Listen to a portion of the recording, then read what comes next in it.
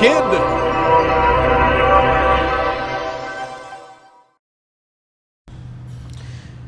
Hello, I am Sammy Eisberg. We are here with Mike Harge. So can you just tell us a little bit of your baseball background and what you're doing right now? Yeah, I'm a former second-round pick of the Montreal Expos in 1990.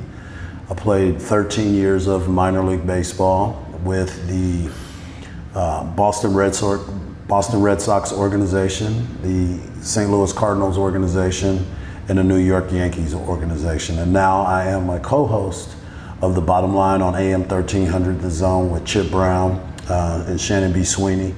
And I also do commentating with Mike Capps on the Round Rock Express home games, the AAA affiliate of the Houston Astros. Thanks for having me here, Sammy. So I read the book Driving with Mr. Yogi a few years ago.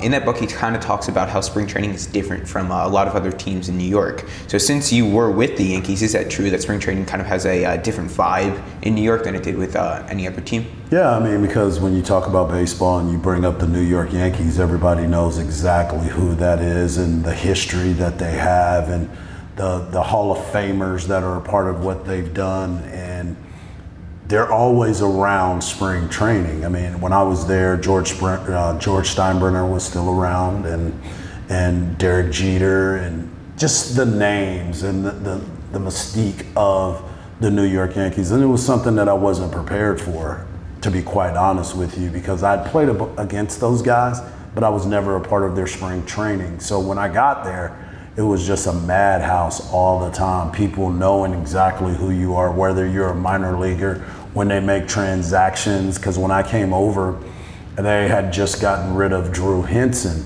who went on to play quarterback for the Dallas Cowboys. And I was replacing Drew Henson. So of course, everybody's like, oh, who is this guy? Where's he been? And I throughout the minor league system. So it is definitely something that is different than most teams, because of the star power that the Yankees bring every single day. So when we first met down in spring training almost last year, you told me about a very special team you were on that had 100 consecutive wins. So how was that team able to do that, and what was it like being on that team? Well, we didn't have 100 consecutive. We won 100 games that year, and it's kind of ironic that it was in 1993. I mean, we had the best team, and there's a book out how one team wrecked the Eastern League, and it's about our team. And we had so many big leaguers on that team, but the thing about it was we actually liked each other. And the funny thing about that is you like each other when you're winning. So, and we were bringing in different pieces each time. I got called up a little bit later to that team, probably the first month of the season, because I was rehabbing in West Palm Beach and broke my hand. And so I was getting ready for that, but they had already started to make that turn. I just came in and kind of jump-started them even more, because I was a base stealer. I was bringing a different type of energy. The guy that I replaced retired out of the Blues, so they needed someone to come in and get this thing going. But I had Rondell White, Cliff Floyd, Carlos Perez, Reed Cornelius, Shane Andrews. There were so many guys that played in the big leagues that were part of that team. So every single night, it was like what you just asked me about the Yankees. That's what we felt like. We felt like the Yankees because we knew we were going to win. We didn't know how we were going to win, but we knew we were going to win. And every team that played against us hated us because of it, because we had so much star power.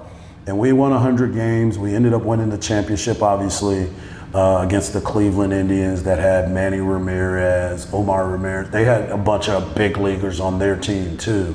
So it was a great time. It was one of the most special moments of my life, because when you're a part of something like that, everybody's always going to remember you and talk to you.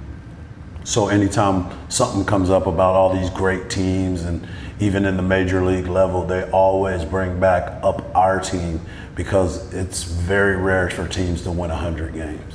So kind of talking about injuries, I've broken a lot of things in my lifetime, from my pinky all the way down to my foot. I heard that you also broke your foot stepping on a baseball right before you were going to get called up to the bigs. How did you cope with that? And then how would you tell kids how to cope with bad stuff or stuff just like that? Well, you know, it's funny because I played football all my life and never had injuries. And then I picked the sport, baseball, and then I have all the injuries, kind of like what you said, from the foot, the knee, the shoulder, the hand. I mean, there were so many things that were going on. So the first time it was frustrating, very frustrating, because your buddies, your brothers are continuing to do everything and you're not. You're on one field doing rehab work and they're on another field getting ready to do some other things and advance in this deal. So it was tough at first, but then you start thinking about the process. You think about where you're going to be in the end. You know, you work out all the time. You're working out hard now, and you start looking at it and you're like, there's a process to get to the end game. And that's all I kept thinking about, because I was still around the team. I was still with everybody. I was still a part of it. I just physically wasn't on the field. So I could help out with mental stuff. I could help with things that I see. Hey, this pitcher's been starting everybody off with a breaking ball. So kind of sit on that if you want to look for that. Or, hey, when he gets to this count, he likes to throw the fastball in, then come back with a changeup away. Or even defensively, I can say, hey, that guy hits the ball the opposite field all the time. Slide over so you can be prepared for it. So I found other ways to get myself involved.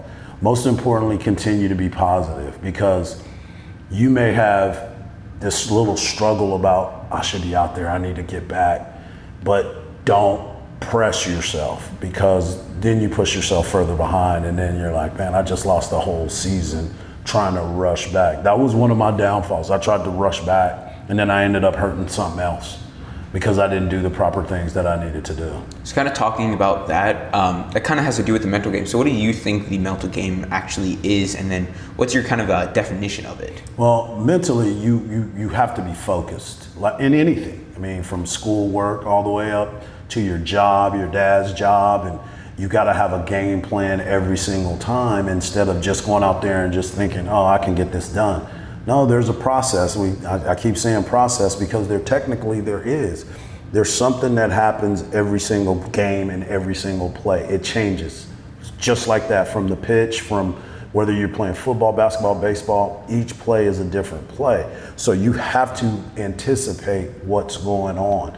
So mentally, you have to be strong. You have to be focused. You have to have an idea of what I was just saying about the pitcher likes to throw this in this count, or he likes to pitch me this certain way. I used to always, almost every person on our team, they kept a chart in the dugout. So every time you came in the dugout, this at bat, he threw me a first pitch fastball, second pitch breaking ball. I fouled off this slider, and I had a chart.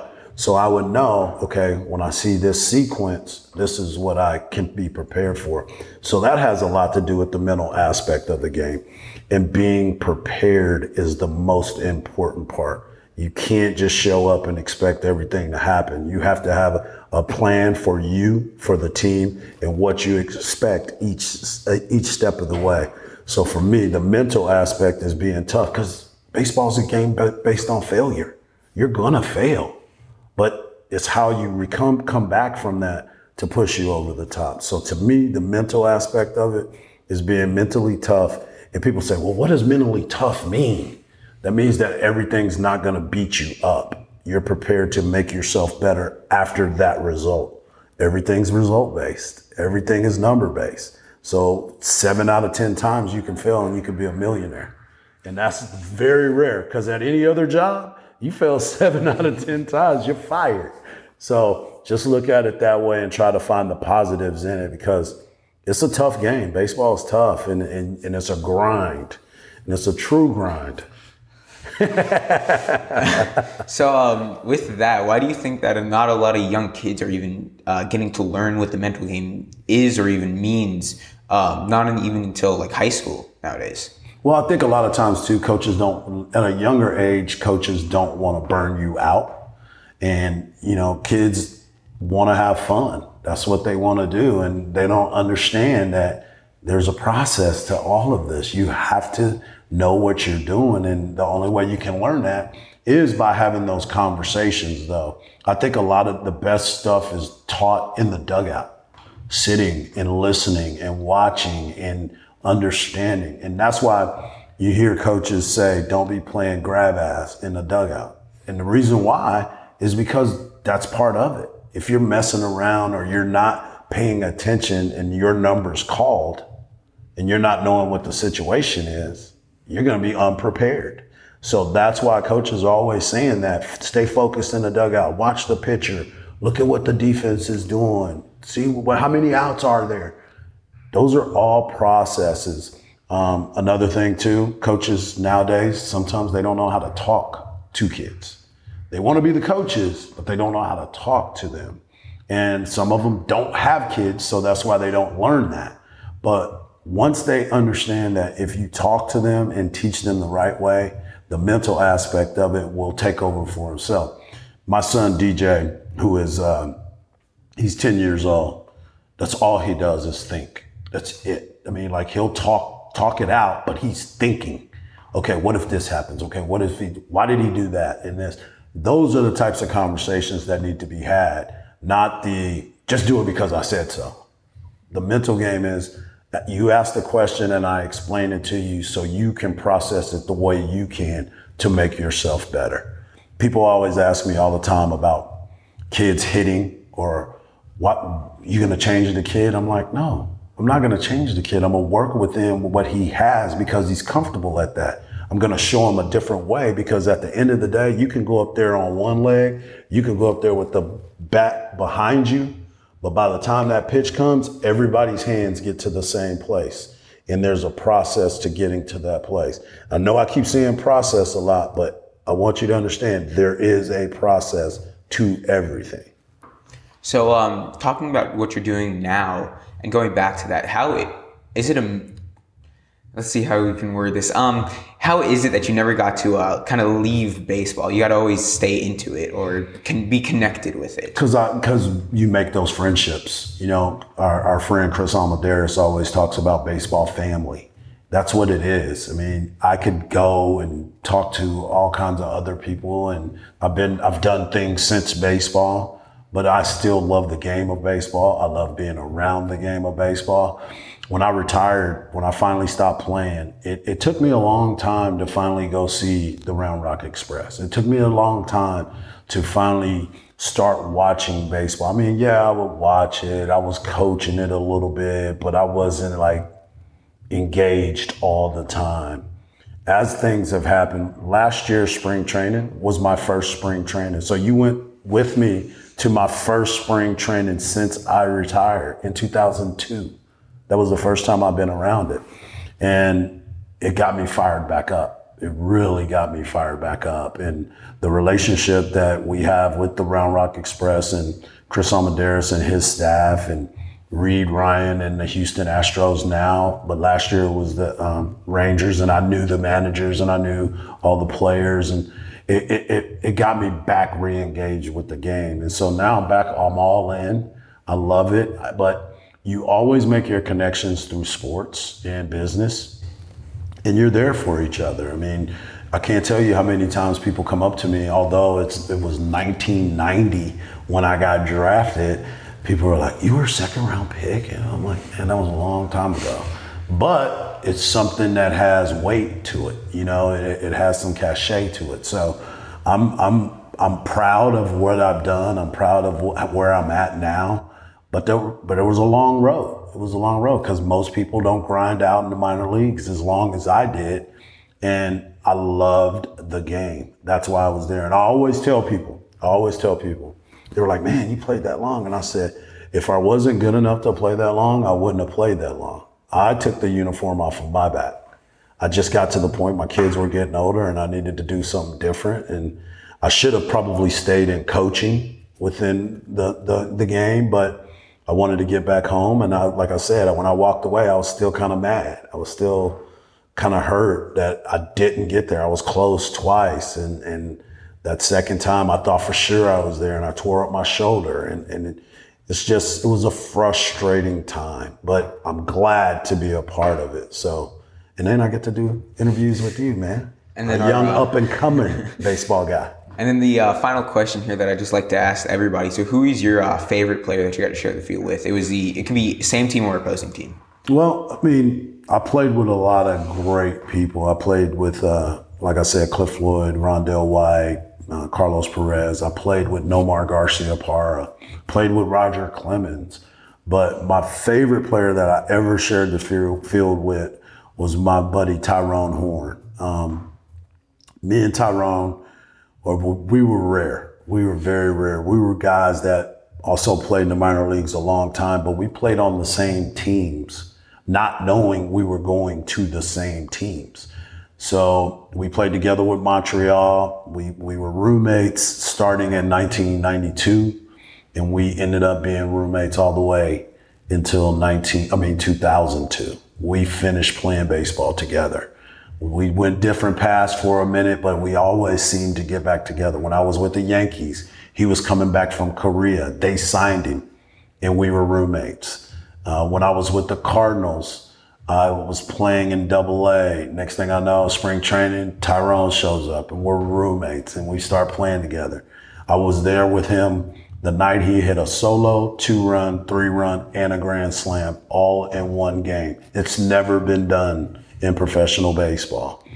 Someone from Arkansas, a softball player, just did it the other day. But he was the first person to ever do that, and his bat's in the Hall of Fame, and I was a part of that night. So I played against Chipper Jones, but my favorite player will always be Tyrone Horn. Perfect. Thank you so much. Thanks you for having me, man. I appreciate it. Good luck to you. Thank you.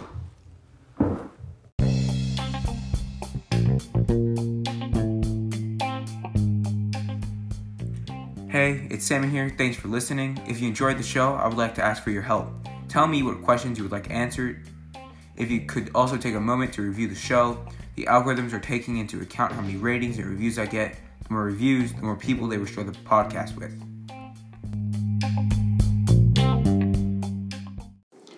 Thank you, Quentin Smithwick, Patrick's42, Sam Benz, Abel03, Lauren Teague, RGECWEB, DanceMom Dennis Yu, Genuine Chris, Eric Programmer, Nobody26, Josh818, and Reluctant but Happy Subscriber for all their amazing reviews this week.